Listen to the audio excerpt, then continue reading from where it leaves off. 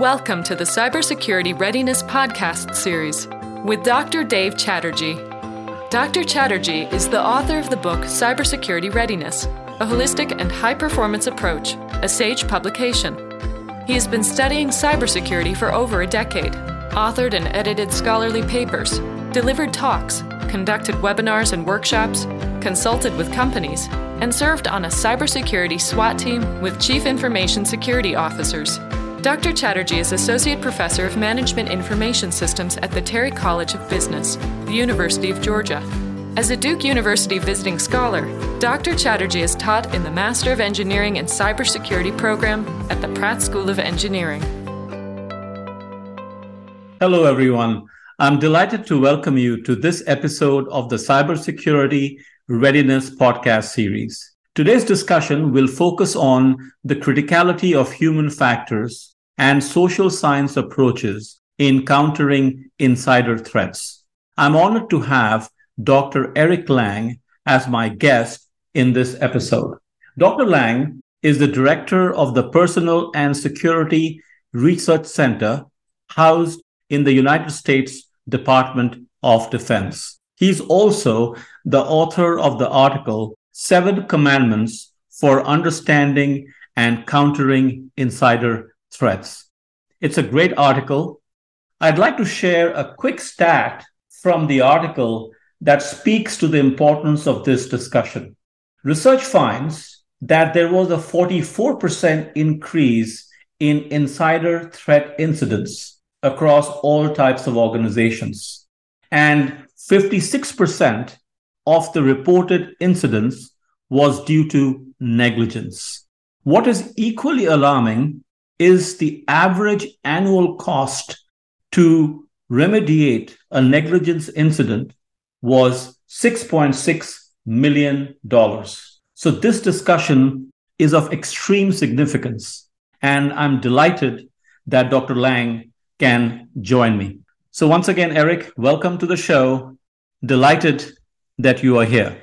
I'm delighted to be here. Thanks for inviting me. So Eric, let's first talk about yourself, your professional journey, before we dive into the details. Sure. I have my doctorate degree in social psychology from the University of Michigan.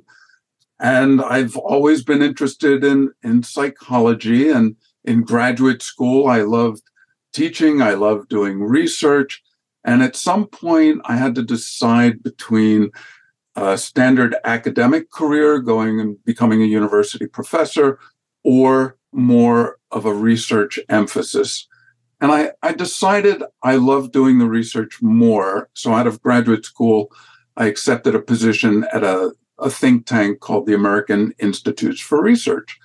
And I love doing all the research in various domains, education and health for local and federal government customers. And it was a mix of basic and applied social science. But then I had an experience that was really changed the direction of my interests. I was invited by the then senior scientist at American Institutes for Research to join him on an international project and then to take it over after he retired. And it involved helping the ministries of health in Botswana and Lesotho. And if some people don't know, Lesotho is a small country embedded within South Africa. So, I could barely contain my excitement that this seemed like a research adventure and a once-in-a-lifetime opportunity. And I offered my services, and they said yes. And I went off, and that's where I really got the applied psychology bug, seeing how science-based recommendations and tools could help, in this case, government and communities on Monday morning. So I've been focusing on applied psychology ever since. Fantastic. I think we have two like minds here. Even I've always been fascinated or driven by the need to do research that informs practice. That's wonderful to hear. So Eric, let's get into the article that you authored. Like I said at the beginning, I found the article very interesting. Once again, for the benefit of the listeners, The article is titled Seven Commandments for Understanding and Countering Insider Threats. How about we start with a little bit of a motivation for the article? What got you thinking about writing this article? Two things. First and foremost, there's a lot of work going on to try to understand and counter insider threats.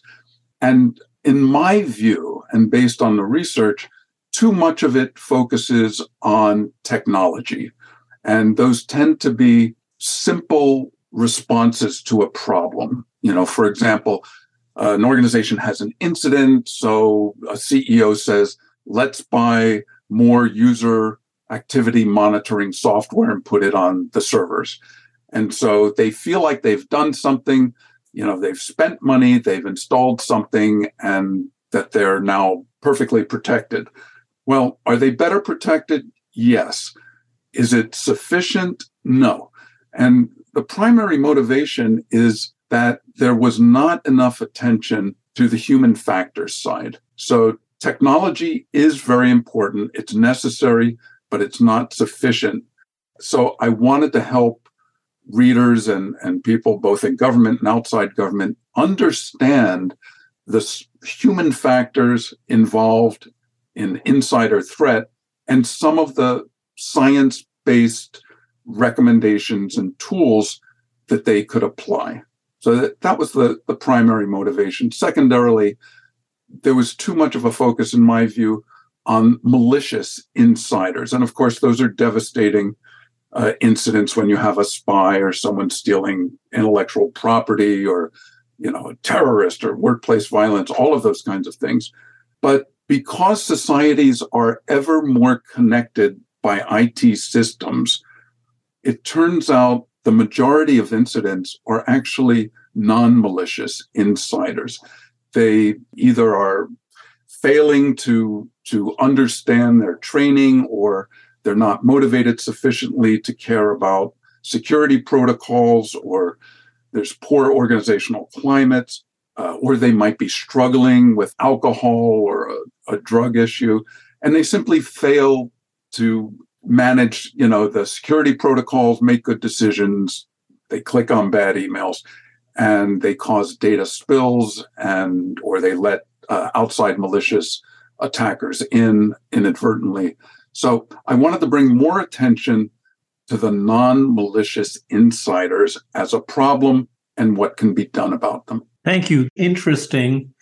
You said that it's mostly non-malicious insider threats as compared to malicious insider threats. For the benefit of the listeners, let me share some. When we talk about unintentional or negligent insider incidents, we are talking about poor endpoint security, unsecured cloud systems, undeployed critical patches, backup failures or corruption, Internet of Things device insecurity, inadequate bring your own device policies, unsecured Wi-Fi networks. It brings to mind the work that I am doing in this space on cybersecurity readiness. My research is also very qualitative. I'm also a huge believer in recognizing the importance of the human factor. It is quite unbelievable that these kinds of negligence are taking place when companies are being sued and they are being charged. The common theme across the board for these lawsuits is gross negligence. That's why your article makes such sense. So you shared 7 commandments. The first one goes, human factors are paramount. Thou shalt not worship technology above personal and social dynamics solutions. Tell us more about it. I'm happy to do that, but I want to back up just a second because you made the point about endpoint security being a type of non-malicious insider threat. And I wanted to point out it gets a little bit more complex there. So as an example, an IT person fails to put on patches that he or she are required to do. So that's a human failure, but you can ask, why did that happen? And often it's not the individual. It's a symptom of a bad organization or system or culture. So, when you dive deeper, often that type of endpoint failure happens because the organization is making demands of their IT personnel without giving them the sufficient personnel, time, and resources to keep up to date on patches and to handle the things they're required to do. So it's almost a guaranteed failure. The system administrator who fails to put on that patch in a timely manner is the last point where it fails. But in terms of the cause and the remedy, often you need to look at the systemic and cultural factors and the leadership and whether they are listening to what resources, what labor, what's needed to ensure that they do have the security that they're requiring. Yeah, point very well made. You're exactly right. The organizational culture has a huge role to play, and we'll be talking about that in a bit. We'll talk about the role of top management in creating what I like to call a high-performance information security culture. Thank you for that. Go ahead. You wanted to talk about the first commandment? Right. Well, the first commandment, like all good first commandments, is overarching. And, it just speaks again to the importance of human factors. And I could give lots of examples, but, one of them, I could cite some research we've done on spies against America, government spies. We have a database. There's sadly over 200 of them since the Second World War in terms of convictions. And we looked at a recent set of trends, I think it was 1985 to 2017, and about exfiltration. So that's taking sensitive information out of the protected environment for reasons other than what it should be used for.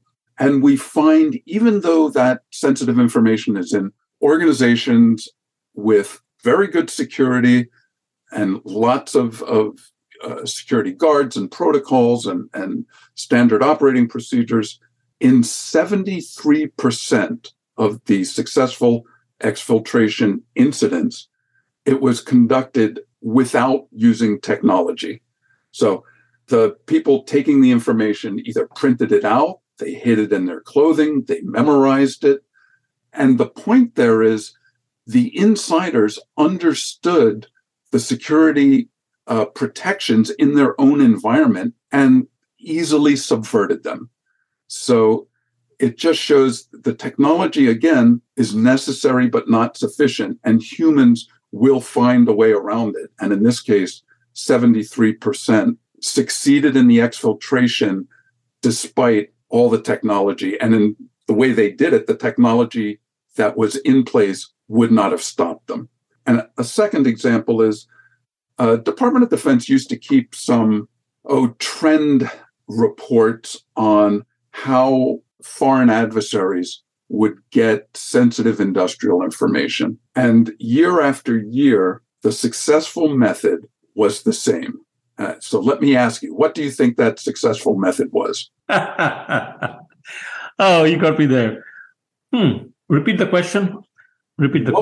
What was a common successful method for foreign adversaries to get sensitive U.S. industrial information? Just eavesdropping on the network traffic, plugging into different types of networks, talking to their counterparts here in the U.S.? Even simpler. The answer is they asked for it.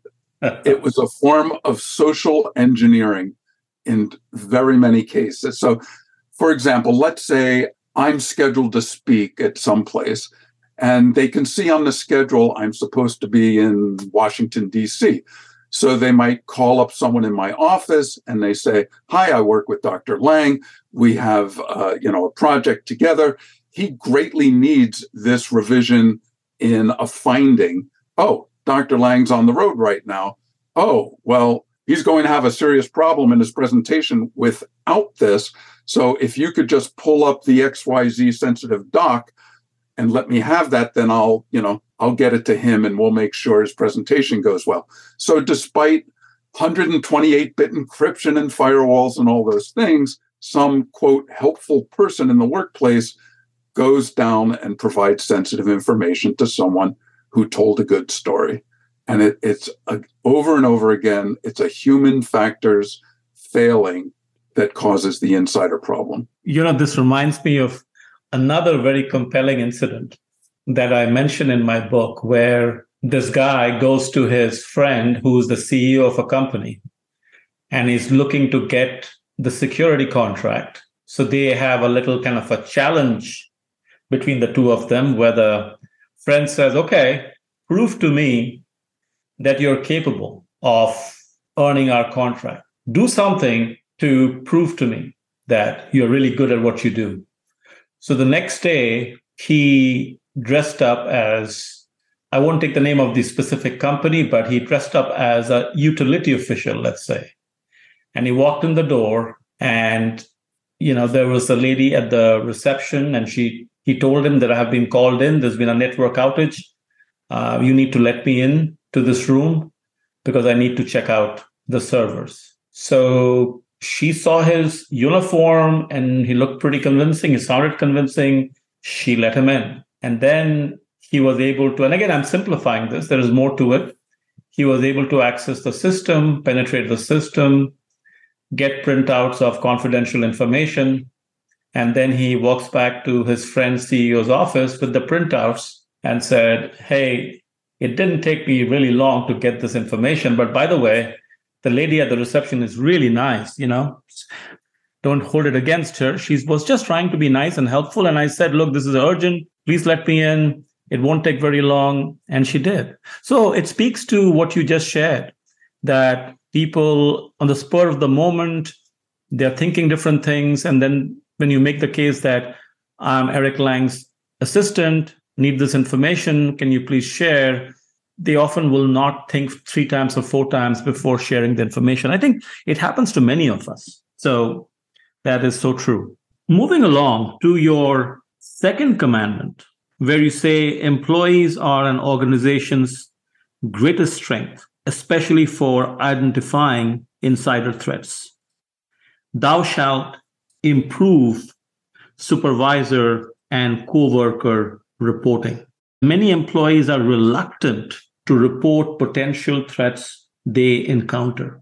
So the obvious question is, why the challenges? And I'm sure organizations would recognize them and have in place appropriate structures and mechanisms to encourage more honest reporting. Your thoughts? This is a classic example. And the reason it's important is if you think about all the different kinds of insider threats, and again, it could be espionage, theft, vandalism, terrorism, workplace violence, and even some of the non-malicious incidents over and over again after the incident has occurred, when you do kind of a forensic look at how it happened and how it could have prevented, you find in almost every incident, someone in the workplace either knew something or saw something and they didn't report it, or they didn't report it in a timely manner, or the report was mishandled. So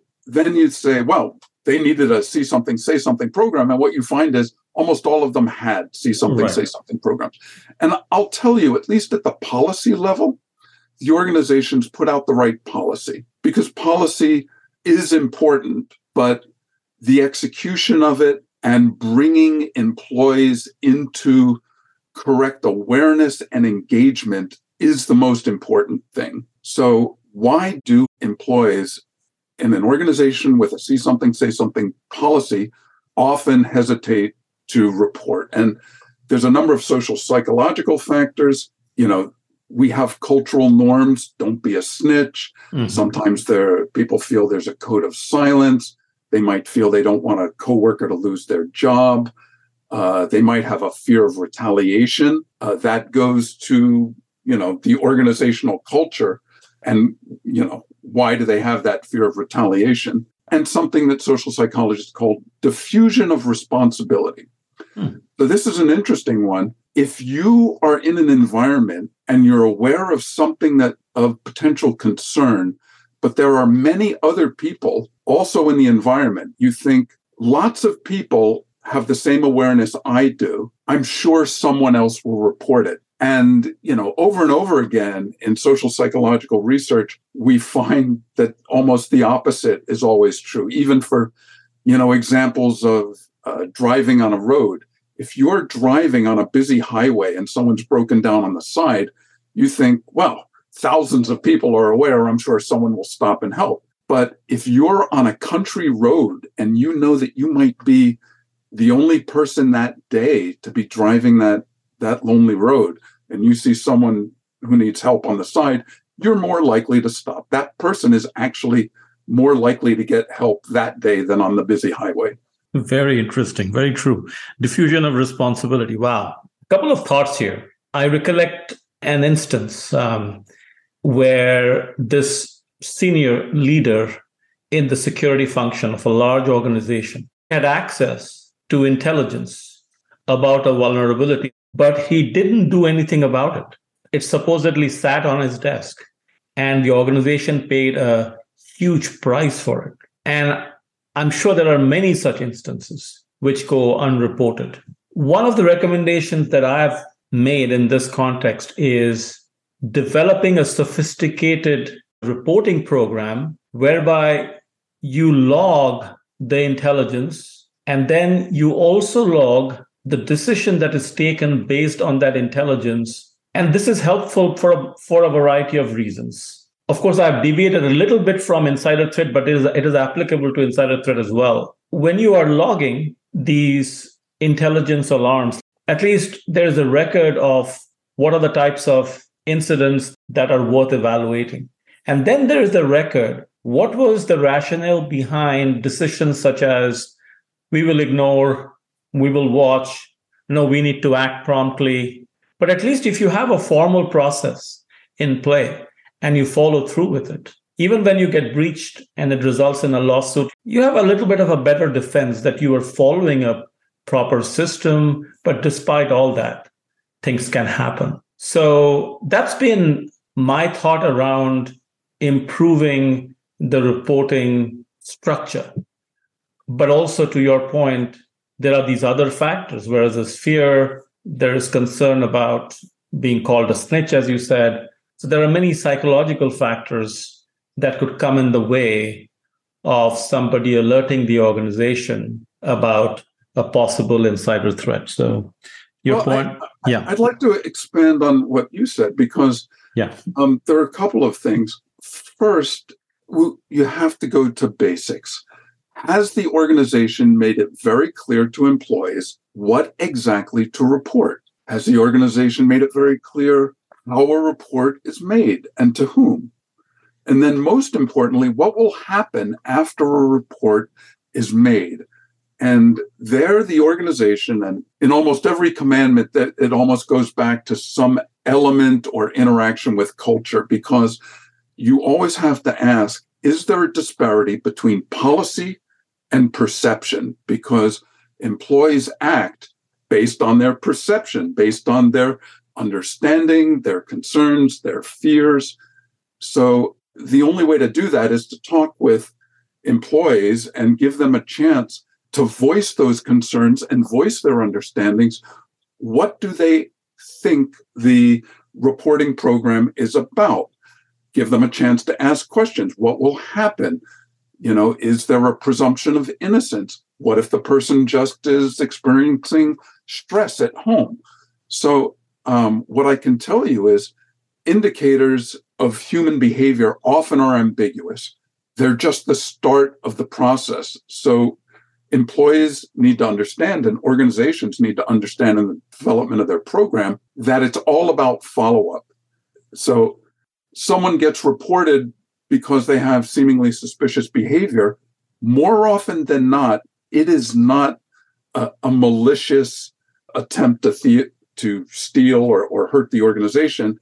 It's someone who's at an early stage of a drug or an alcohol, or just an acute stress problem at home. And they don't need to be reported to a counterintelligence office. They need to get help from HR. They need to get support. And that's, the appropriate response. But employees will have concerns because they're reporting something in, and the person they're reporting about, they think might automatically lose their job, or it's a personal issue. Maybe they shouldn't report it. So they have to have a dialogue, an open, honest dialogue in what we call a psychologically safe environment to voice their questions, voice their concerns, and engage with the representatives of the program or the organization to say, here's how this program will work. Here's what will happen to your reports.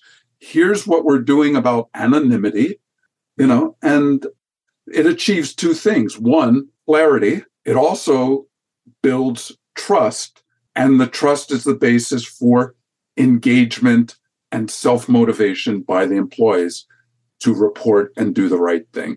But that's the hard thing. You cannot mandate trust and integrity, and you cannot put it out in a policy statement.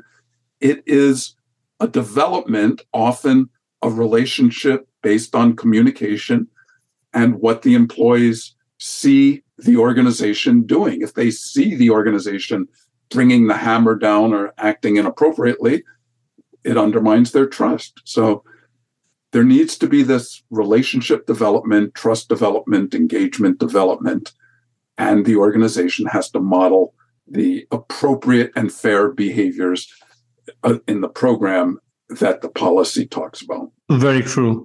Essentially, you talked about a very deliberate approach of putting together a system.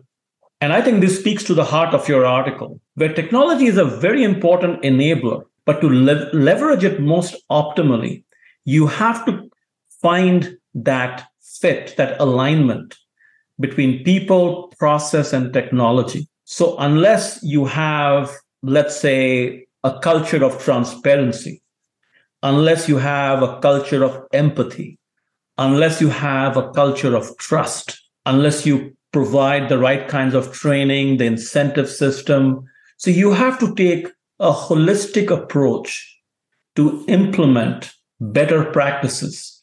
And even if they are technology solutions driven, for them to be effective, you have to take into consideration like the psychological factors. So I will be very surprised if great organizations, when they make decisions to improve cybersecurity governance, cybersecurity readiness, those decisions are not influenced by experts in human psychology or the clinical psychologist or whoever the right person is, over and above the insights from the technologist, the legal. So you have to draw upon these sources of expertise to be able to offer a solution that really works. I don't know if I did a good job of trying to reiterate some of the things you said, Eric, but... Well, I think you and I also share a defective gene that we'll call optimism. Because what too often happens is I'm talking with some organizational leader and they say, well, yes, we see the importance of all these human factors and we see how this is borne out systematically through social science research. So what can we do on Monday morning? And I say, in many instances, the most important thing is to spend some good human time. For example, the direct supervisor with his or her supervisees. That's often how you develop relationships and trust and engagement. Also, there are some security-related training that is better done in person with modeling and behavioral practice. And, these mind-numbing PowerPoints don't do it. They simply don't achieve the skill-building goal. And they say, oh, but that's going to take time. And I say, yes, it will. In-person small group conversations take more time than sending out a canned PowerPoint. And they say, oh, but time is money. And I say, well, that, I can't simply say you have to do it. Every organization has, cost benefit assessments There are opportunity costs for the time spent doing one thing, for the money spent doing one thing. But over and over again, if you want to get engaged employees, if you want security trained employees, if you want employees that trust their organization, it's going to require personal time. And by the way, you don't just get mitigated insider threat. You don't just get better security when you have more engaged, more trusting employees. And I put some of the statistics in the paper. You also get employees who leave less often, who take fewer sick days, who are more productive, who have better morale. So there's a clear direct and indirect return on investment, but too often organizational leaders want the quick and cheap fix. And they say, well, we'll just put out a policy of what's necessary, and then we'll send the annual PowerPoint training so that they have the knowledge they need. And that often does not meet the mail. Oh, well, I don't know where to start, but we are in that age, or we have been in that era, or many eras now, of seat of the pants kind of decision making, always under pressure of meeting Wall Street expectations, symbolic reactions. You have a breach, fire the CISO, trying to get the word across or get the message across that, look, we are being very prompt and we are taking action. But what's lacking, what's missing? And this is where I really liked what you said in your abstract. There's one sentence that speaks to what I have tried to convey through my research on cyber. And I'll read this sentence. Without individuals' sincere commitments, the most extensive insider threat policies fail.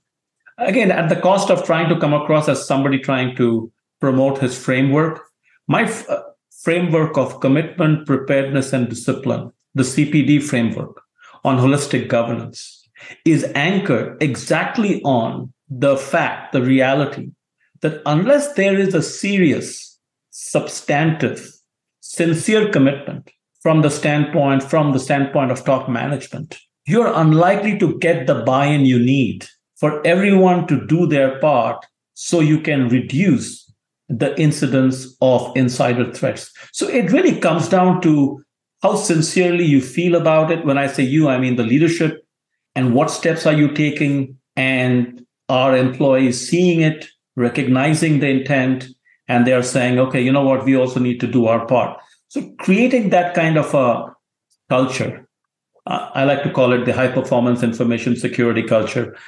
because it takes a while to instill that culture. Like you said, it's not going to happen overnight.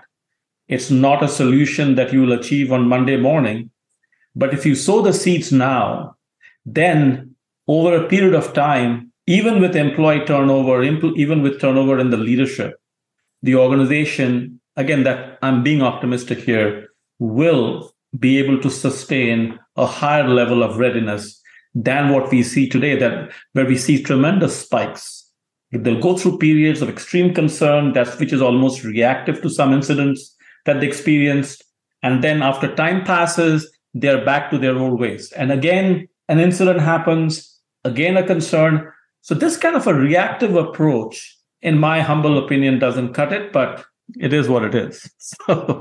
So you summarized it well. And the challenge that I try to help leadership and program managers with is, how to get started. Because at the broad level, we've just been discussing it. Yes, human factors are complex. They're critically important. They're kind of challenging to deal with because, there's no just out of the box way to install something on Monday morning. So where can we start to focus? And I take the responsibility to provide an answer to that. So one of the things I emphasized in the paper is so much of the human factors, problems and benefits really derive from the management style and behavior of first-line supervisors. And sadly, despite the fact that there's, at least 30 solid years of industrial organizational psychology and business management literature, too many managers are promoted based on technical skill. So they have technical skill or good sales, and suddenly they're put in charge of a team supervising individuals. And to be an effective supervisor, you need more than technical acumen. You need to know something about active listening and mentoring and creating a psychologically safe environment for productive debates. And organizations often don't give those first-line supervisors the training in those, we'll call it people skills, soft skills, and they're often not given the time to do it correctly. So let's say, there's one check in one-on-one with your direct reports every week or 2 weeks. Oh, well, that takes time. And those supervisors are under pressure to meet, sales goals or productive goals or whatever it happens to be. Well, that's where senior leadership comes in. They need to recognize the importance of the human side of those supervisor behaviors and insist that those first-line supervisors take that time. So then the organization has a responsibility to try to create a metric or a system that is accountable or accounts for the fact that that's an important part of the supervisor's job. He or she should do it, should get rewarded when they do it well. And then the supervisor feels it's a known part of the job.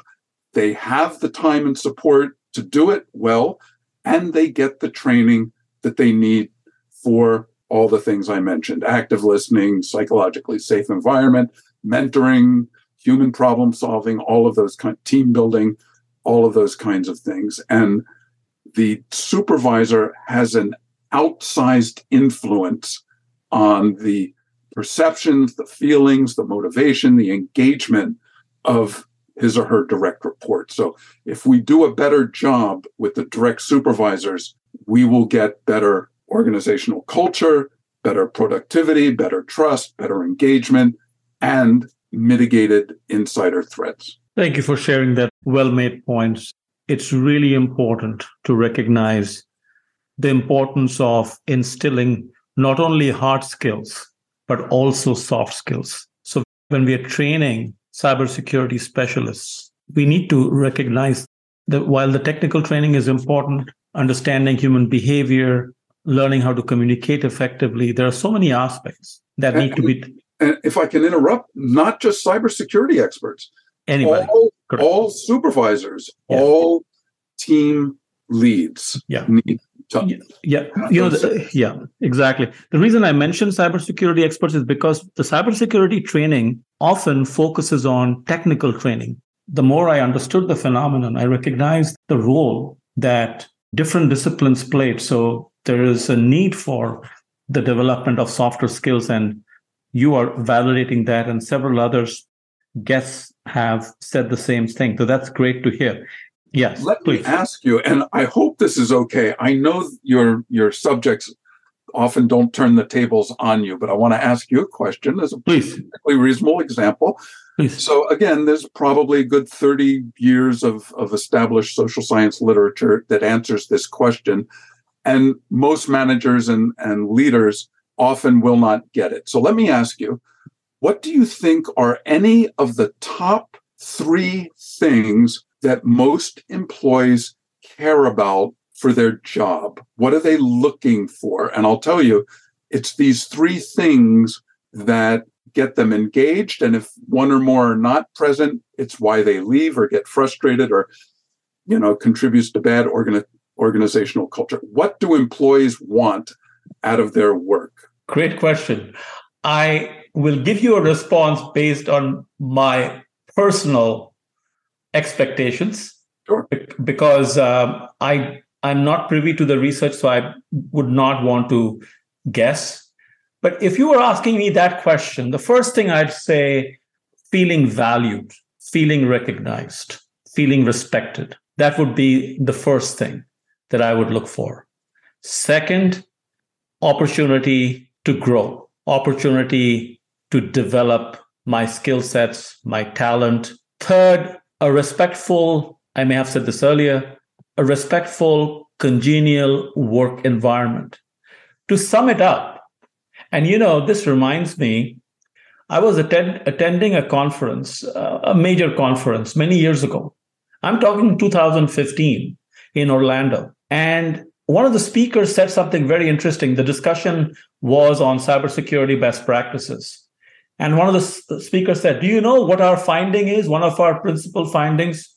And folks in the audience said, what? Happy employees helps mitigate insider threats. And this is 2015. And I've shared that many, many times. But how do you create that kind of a culture whereby people come to work because they truly want to be there, not because they're earning a paycheck? Even in my organization at the University of Georgia, they conducted a survey, 100 plus questions, trying to understand what, if I may summarize in my own way, what is a happy culture? How can you create a happy culture? So I don't know what the end result was of that survey, but at least it was nice to see some steps being taken to try to understand the employee mindset. I'm going to stop there. Did I answer your question? Well, first, you hit many of the key factors. Not surprised because, of course, you supervise students and you have a lot of professional experience.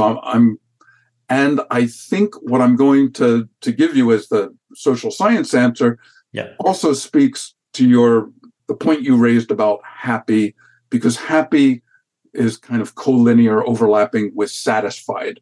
So over and over again, my summary of the social science literature, the three things that employees are looking for, and then there's a fourth that's coming up fast. And the first and most important is meaning. Employees want a sense of meaning in the work that they're doing, especially that they are using their skills to contribute in some valuable way. So that's the first thing. The second thing is they're looking for a sense of agency, for reasonable control over how, when, and where they do their work, rather than being micromanaged.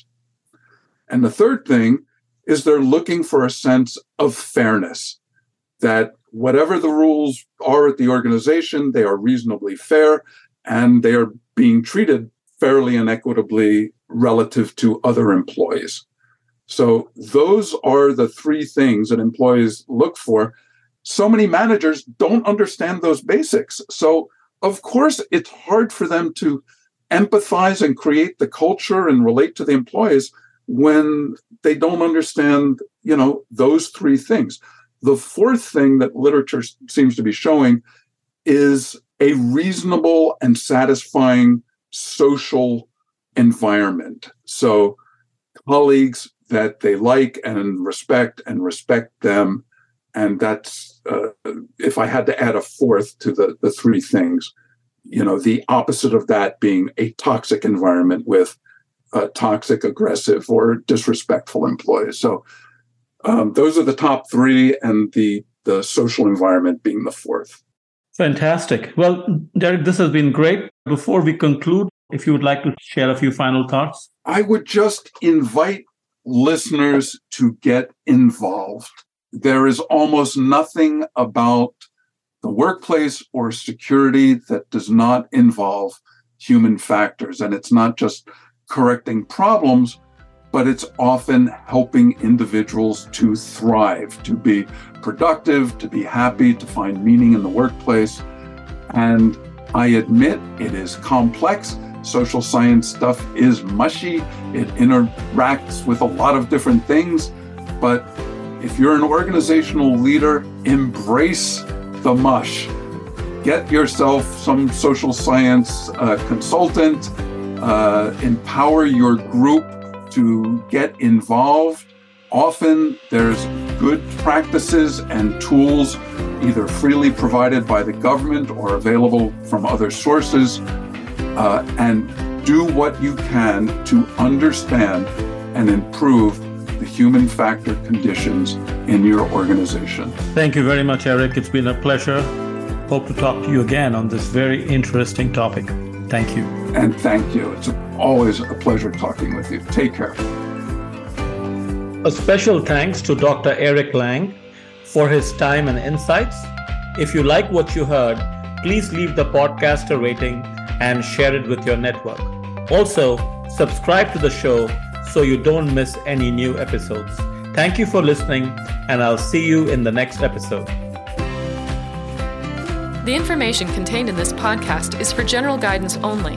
The discussants assume no responsibility or liability for any errors or omissions in the content of this podcast. The information contained in this podcast is provided on an as-is basis with no guarantee of completeness, accuracy, usefulness, or timeliness. The opinions and recommendations expressed in this podcast are those of the discussants and not of any organization.